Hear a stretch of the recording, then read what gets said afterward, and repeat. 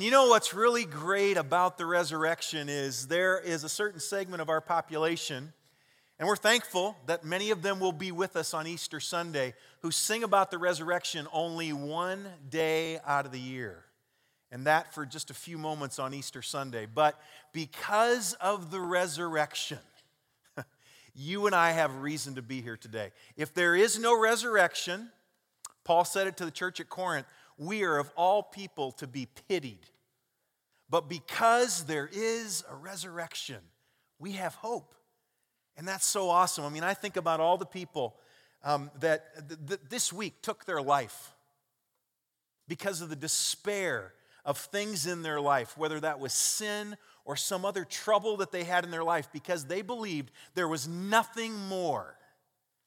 And yet, for those of us who have crossed that line of faith, who understand the significance of what Jesus did on the cross and his subsequent resurrection 3 days later, we have hope because of the resurrection. And that's why we sing the resurrected King. One day, my death, someday, D.L. Moody said, someday you're going to hear I've died.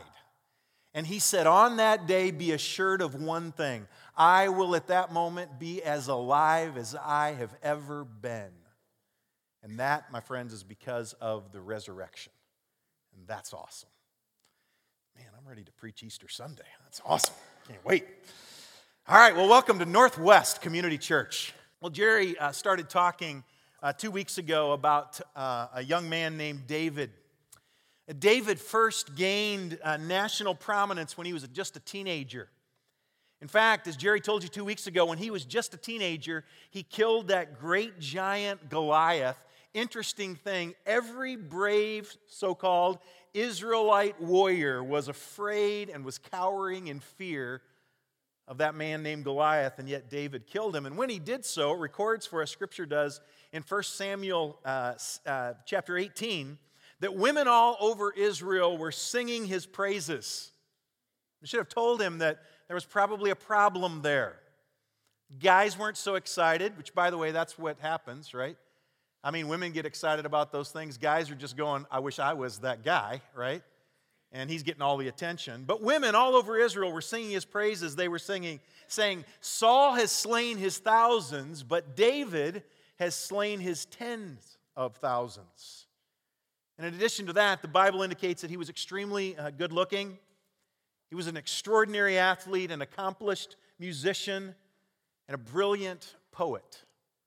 David was that guy who had everything going for him. And now, when we meet him here in 2 Samuel chapter 11, he has become king. He's somewhere in his mid to late 40s, maybe as much as 50 years old now.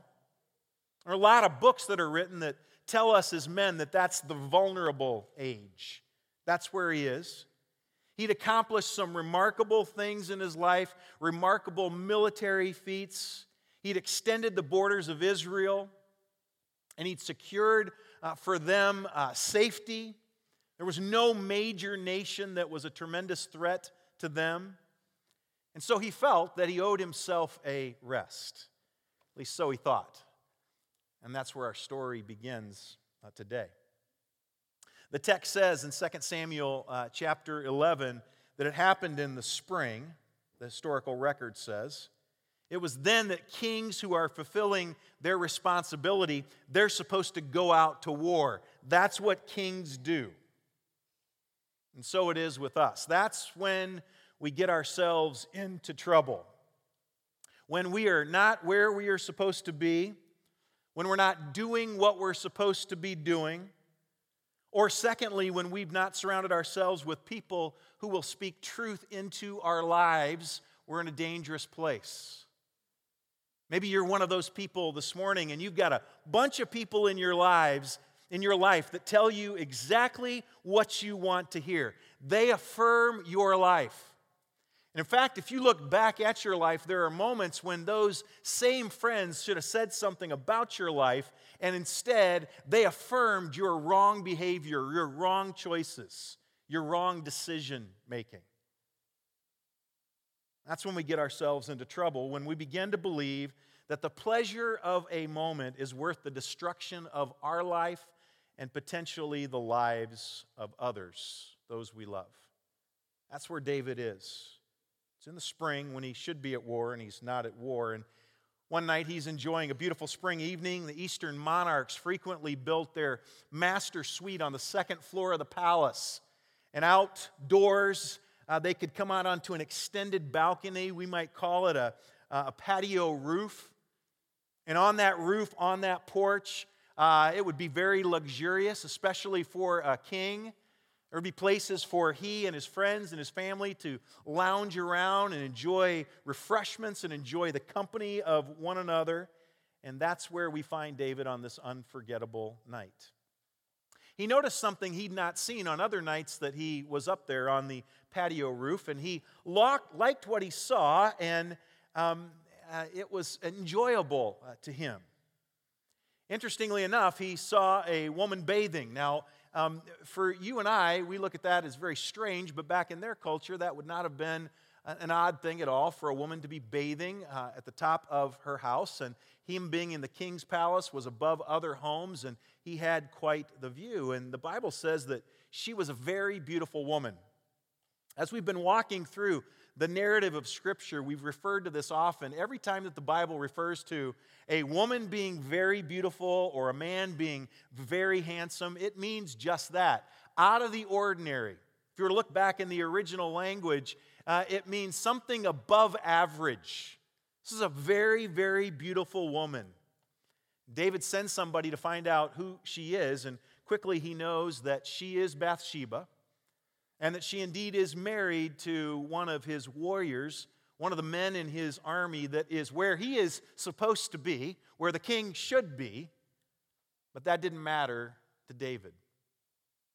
It's interesting, how does a young man go from where David was in fighting Goliath and all the great victories, all the great accomplishments in his life, to where he gets to the point where he notices another man's wife and he says, I want her. It doesn't matter who she is. I just say to you, kind of as an aside, those of you men that are in my season of life and you're at that midlife point, when really you should be at the very peak of your life. Your influence ought to be incredible. There ought to be influence in your family, influence in your workplace, influence amongst your friends. And yet for many of us, it's at that moment that we begin to buy into the idea that we are the exception to every rule. You see, when we begin to believe that we're more than we actually are, when we begin to believe that our satisfaction is paramount to what is honorable and what is right, that is where trouble begins. And in fact, Proverbs 16:18 says that pride goes before destruction and a haughty spirit before a fall. David ignores the reality that Bathsheba is married, and he asks that she be brought to the palace. Obviously, men that are surrounding him that at any moment could have said, King, I just can't do that. It might have meant their life. It might have certainly meant their job, but they could have said something to him, but instead they went and got Bathsheba. She came to the palace, they slept together, and not too long later, she sent word to David that she was pregnant. And this becomes a critical moment for David. He can realize the wrong that he's done and confess it and move in a new direction, or he can cover his sin. And we're also faced with that decision many times throughout life, are we not? Maybe that's where some of us are today if we're really honest. We know that the life that we've been living is a fraud. We have secrets, we have things that nobody else knows, and we've convinced ourselves maybe that nobody else will ever find out. And it's at that moment that we have a choice to make. We can confess or we can cover up. David chooses the latter. David calls Bathsheba's husband Uriah back from the battlefield, thinking if he can get him to come home and sleep with his wife, that'll provide a cover for David's sin. When the baby is born, everyone will think that Uriah is the father of the child. The problem is that Uriah is a much more honorable man than his king, David.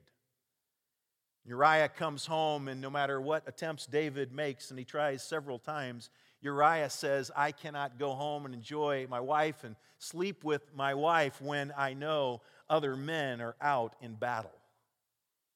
And so he sleeps on the front porch. Now, man, you just think for me for just a moment. You've been on a business trip for a lot of weeks. You're provided with an opportunity to go home for a short break, and then you're going to go on the road again. Do you sleep on the front porch? Yeah, the women are laughing because they know what the answer is. The kids are going, please move on. I don't want to know. Uriah sleeps on the front porch, and no doubt David is scared and he's frustrated. He has to cover this up. He has to maintain the illusion that everything is fine with him and that he's done nothing wrong. And Uriah is messing up the plan. It's very much the way that many of us are. In fact, if you are really honest this morning, you came into here with the exact same attitude this morning. You have a cover-up to do. You have an illusion that you have to maintain. And as long as you can maintain that illusion for the people that are sitting around you and you can make them think that you're okay, personally everything's good in your life, your family is great, your marriage is great, your kids are doing just fine, you love your job, you're successful, your finances are just fine, as long as you can maintain that illusion that everything is great and Jesus and life is grand, then you think you've been successful. Problem is that that's not reality. We've said almost since the beginning here at Northwest that we want to be a church that values transparency.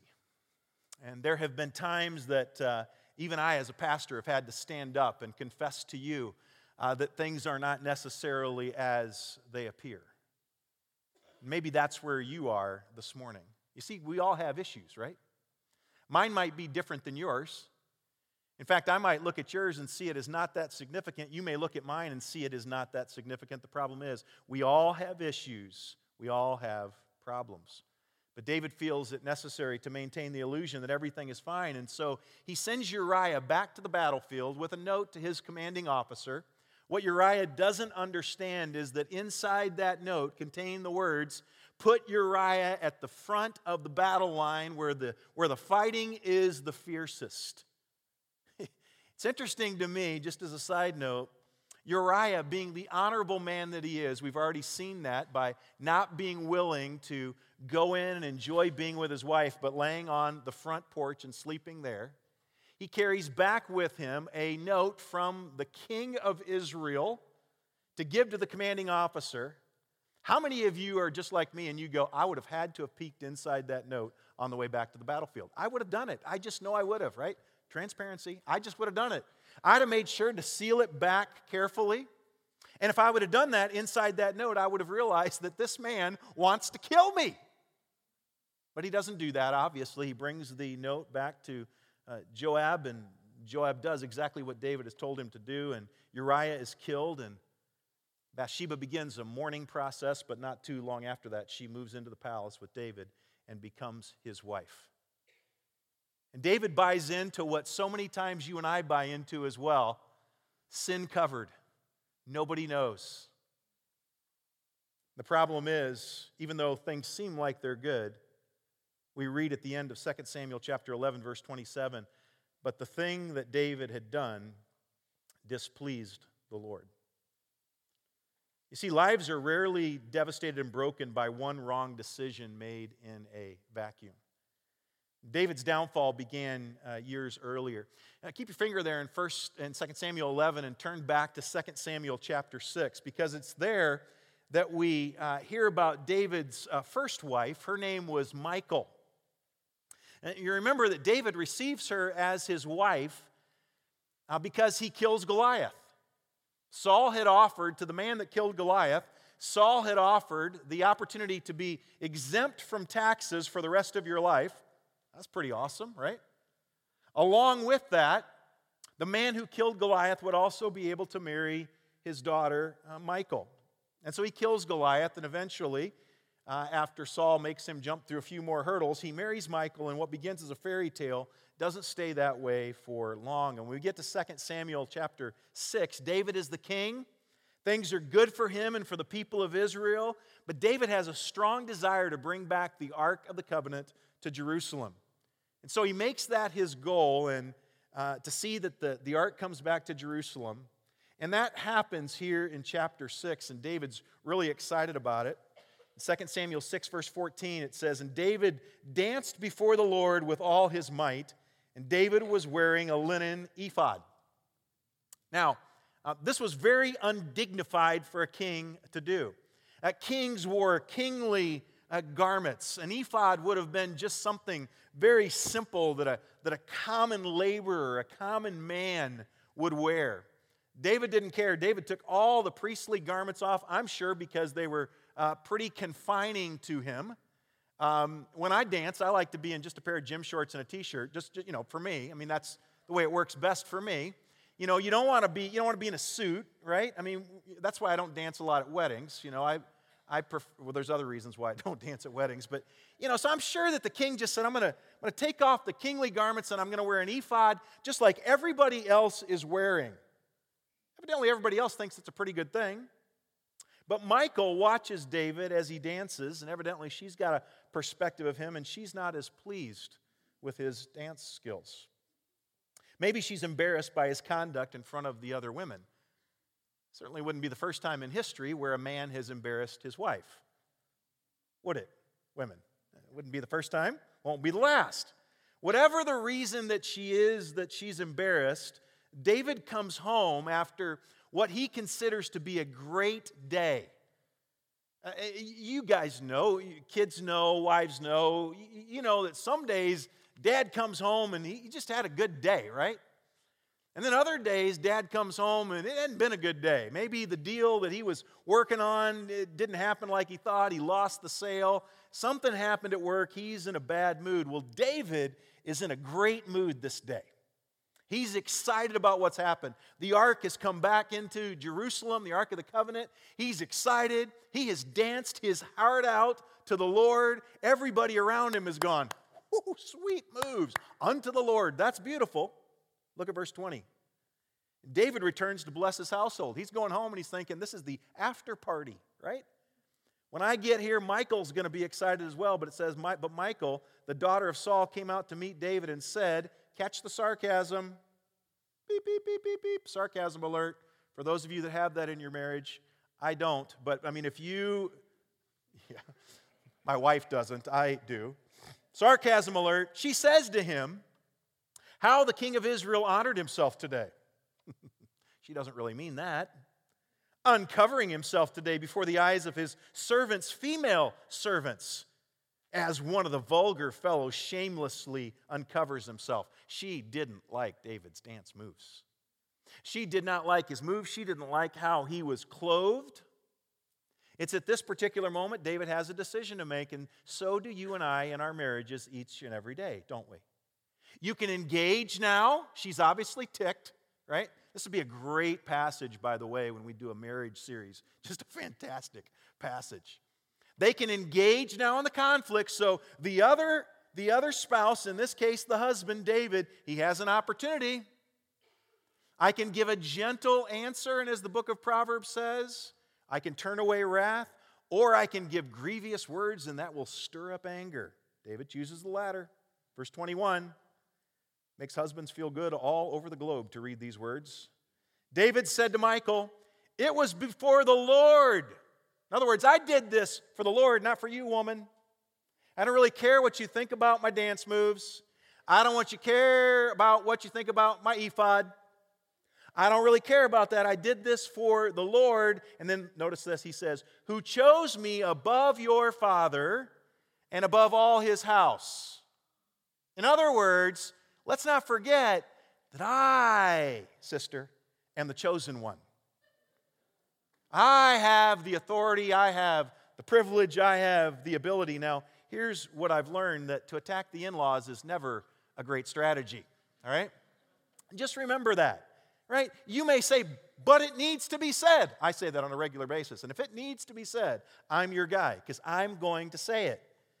David feels it needs to be said, and so he attacks the in-laws. He says, I was appointed as a prince over Israel, the people of the Lord, and I will celebrate before the Lord. Verse 22, I will make myself yet more contemptible than this.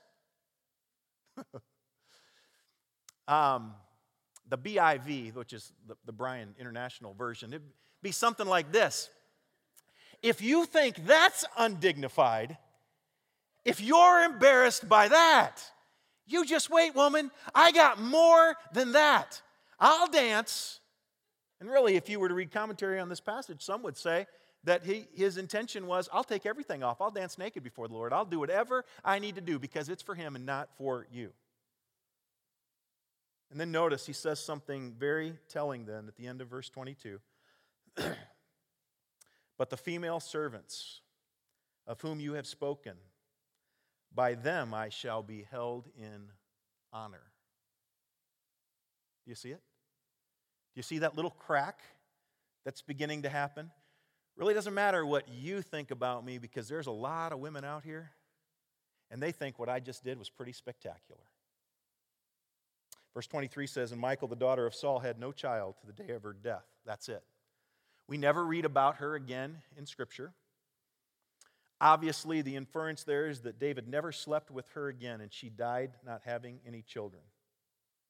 David goes on to have many wives, longing to satisfy this insatiable sexual desire that he has within himself, looking for love in all the wrong places, certainly with all the wrong women.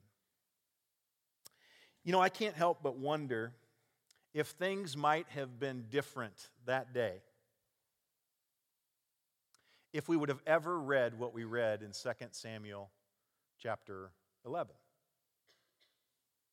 And think about these questions. What if David and Michal would have worked through their disagreement?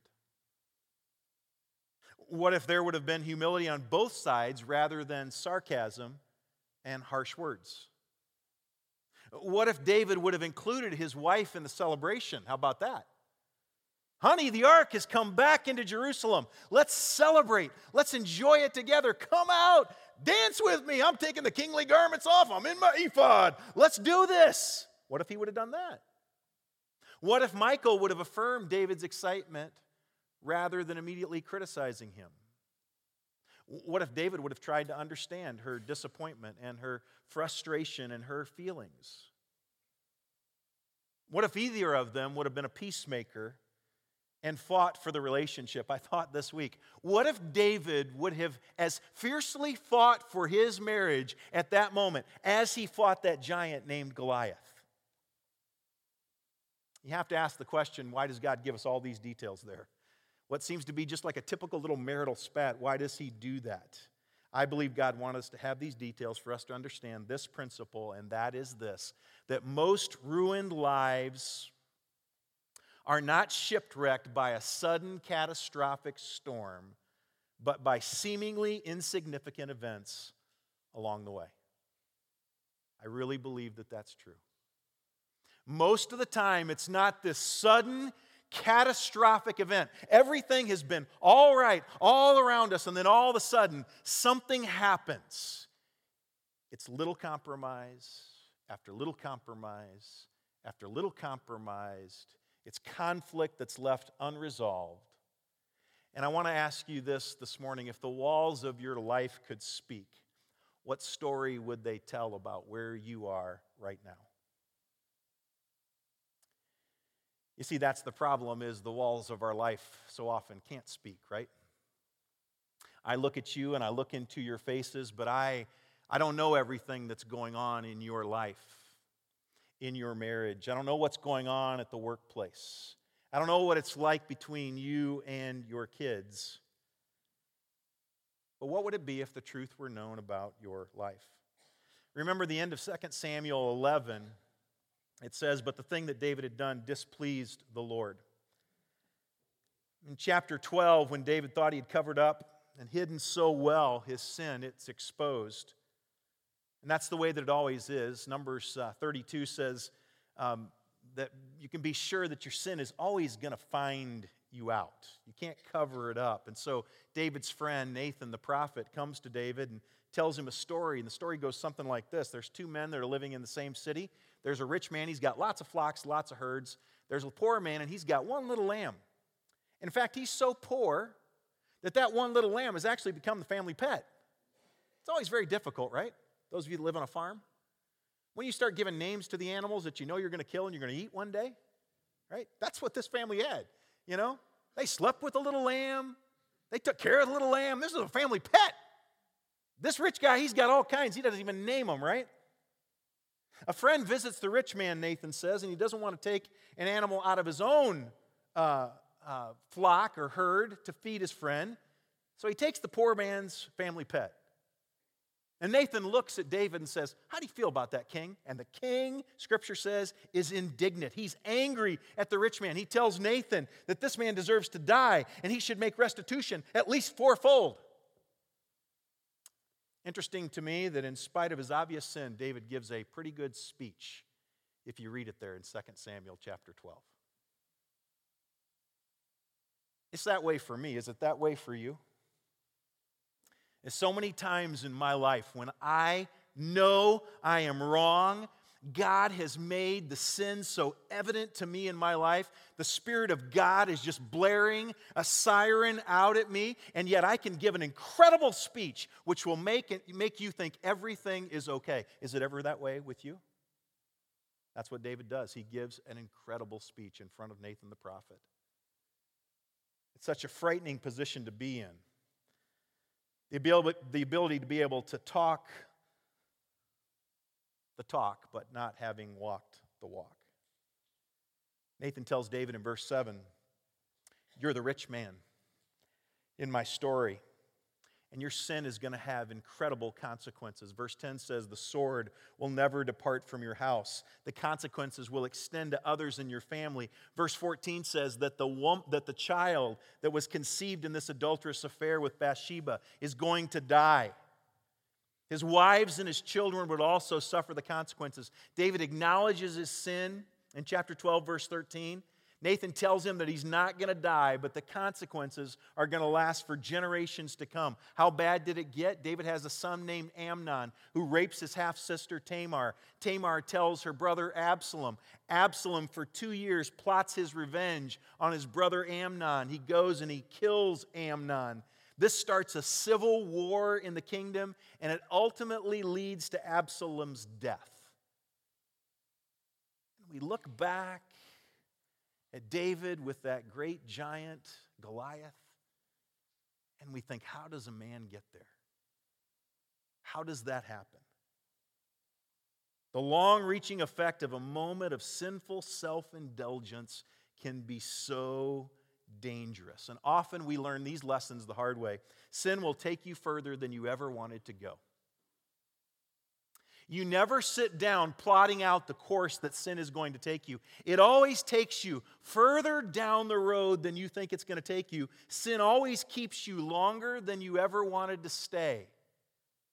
For most of us, when we make decisions to participate in sinful behavior, we expect it just to be a moment of time. I can't tell you how many high school kids and college kids that I've had tell me with their drinking and with drugs, it's just for now, I'm in college. I'll stop that. And yet then in their late 20s, their early 30s, for some into their 40s, I heard a story just back in December about a man started when he was age 14 and at age 44 has become an alcoholic and has struggled with it for 30 long years. That's because sin keeps you longer than you ever wanted to stay. And then lastly, sin will cost you more than you ever wanted to pay. This morning as we close, I want to tell you that you can find yourself this morning in one of these three situations. Number one, there's a group of us here this morning, and our problem is we're spending time in the wrong places with the wrong people. And that's our problem. We're spending the wrong time in the wrong places with the wrong people. You say, well, that may be true of middle school, high school students. You got to talk about their friends. Well, let me just tell you this. All right, I talked about that a lot when I was a youth pastor for 20 years. That's true for kids, certainly. But I have become convinced that it's just as true for adults. There are some of you adults out there, and your greatest problem is that you're spending so much time with the wrong people in the wrong places, and you need to stop it. You need to get some good, wise friends in your life. There's some of you that have chosen to hang around those people because that's what your heart desires. And so you look around and you go, I have found people that have the same heart tendencies just like I do. And so you find yourself in the wrong places with the wrong people on a regular basis. Chuck Swindoll said this, it's been my observation over the years that the devil never tips his hand in temptation. He shows you only the beauty, the ecstasy, the fun, the excitement, and the stimulating adventure of stolen desires. But he never tells the heavy drinker, tomorrow morning there'll be a hangover. Ultimately, you'll ruin your family. He never tells the drug user early on, this is the beginning of a long, sorrowful, dead-end road. He never tells the thief, you're going to get caught. Friend, don't do this. You're going to end up behind bars. And he certainly doesn't warn the adulterer. You know pregnancy is a real possibility, or you could get a life-threatening disease. Are you kidding? Face it. When the sin is done and all the penalties of that sin come due, the devil is nowhere to be found. He smiles as you fall, but he leaves you with no encouragement when the consequences kick in. There's so many of us, and we are spending too much time in the wrong places with the wrong people. That's some of you this morning. And by the way, you think you're getting away with it. And for some of you, even in a setting like this, you're kind of looking at it and you're going, I'm just trying to win them to Jesus. If all the people around you, you're just trying to win to Jesus, you need to find some people that are already won to Jesus that can challenge and encourage you as well. There has to be a balance. Number 2. You may be in this group where you've already made a decision to participate in behavior that is wreaking havoc in your life just under the surface. Even as you sit here today, and if you're a follower of Jesus, maybe there's a little tinge of the Spirit of God bringing conviction to your heart, but you know I'm going to land this plane in just a few moments, and you'll get out of here, and the illusion will have been kept up for another Sunday. But you know you've already got things in your life that are wreaking havoc in your life just under the surface. Maybe the words this morning, running, denial, fear, secrets, maybe one or more of those words certainly fall heavy on your heart today. It's the student who's cheating their way to good grades rather than studying to get those grades. It's the husband or the wife that's unhappy in their marriage and they've convinced themselves they deserve to be happy, and so they're involved with another person. It's the man who sits in front of the computer, or the high school guy, or even the middle school guy, night after night, lusting after women, telling himself that all guys do this, it's a guy thing.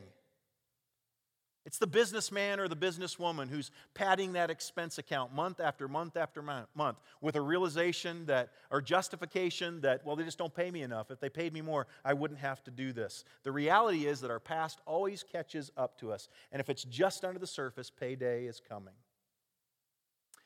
And then lastly, maybe you're in this category that you've been in one of those two places before, but you've come clean, you've confessed, but you still live with regrets and consequences of your past behavior. And every single day, the devil whispers to you what you've done, who he thinks you really are. Louis Giglio said this, sin doesn't make us bad. He said, no, it's worse than that. Sin makes us dead. But Jesus gives us life. And if you're here this morning and you're a follower of Jesus, that's what God wants to do in your life. He died. He sent his son Jesus to die, to shed his innocent blood, so that there might be mercy, forgiveness, and grace extended to you. David writes in Psalm 51, I love that psalm. He writes it as a prayer of repentance and restoration. He acknowledges his sin. He says these words, create in me a clean heart, O God. Renew a right spirit within me. And then I love this in verse 12. He says, restore to me the joy of my salvation. If you're here this morning and you've been there in the past and you're living with those regrets and you're living defeated because you're consistently, constantly reminded of the evil that you've done in the past, I want to remind you that I don't care what you've done, I don't care how far down the wrong road that you've gone, God has been there, will be there to meet you, and in His arms you're going to find forgiveness, mercy, and grace. Don't buy the lie that says that you can never be forgiven and things can never be good again. That is exactly why we preach the good news of the gospel here at Northwest. Because your life can be made new. It can be made different. Like David, it's just as simply as you being honest with where you are. Coming clean before a holy God, yes, but a God that loves you so much that He sent His Son Jesus to shed His innocent blood on a cross, to pay a debt that He didn't owe, so that a debt that we could never pay on our own could be marked paid in full. That's the good news of the gospel. You're never so far away from God that His mercy and His grace can't provide a way back home. And I want to challenge you this morning, if you find yourself in one of those places, please don't walk out of here keeping the illusion going. Don't do that. Decide today that I'm going to become clean. I want to be restored once again, either to the joy of my salvation, because I've already made a decision to cross that line of faith. I'm a follower of Jesus. Or for those of you here this morning and you've never trusted in Christ alone as your Savior, maybe today needs to be the day when you need to come to a God whose arms are open wide and find forgiveness and grace and mercy. I would love for you, if you're in one of those categories, Jerry and I would love to pray with you this morning. We'll both be up front here at the end. We're going to sing one last song. I know we're just a few minutes after noon, but we're going to sing a song. And after we sing that song, I invite you just to come. We'd love to pray with you. Just like David had a choice to make, I can confess or I can cover up. So many of us will do that today as well. And we can walk out of the doors keeping the illusion going, or we can find grace, mercy, and forgiveness at the foot of the cross. Let's pray. God, thanks for your word. Thanks for giving us the bad stuff, the stuff that nobody would have wanted to have been written about them. But Saint, thank you that you can use it in our lives in order that in 2016, middle school students, high school students, adults, we can understand that your arms are open wide and grace and mercy and forgiveness is available at the foot of the cross. God, use your Spirit to convince us of that reality this morning. We pray in Jesus' name.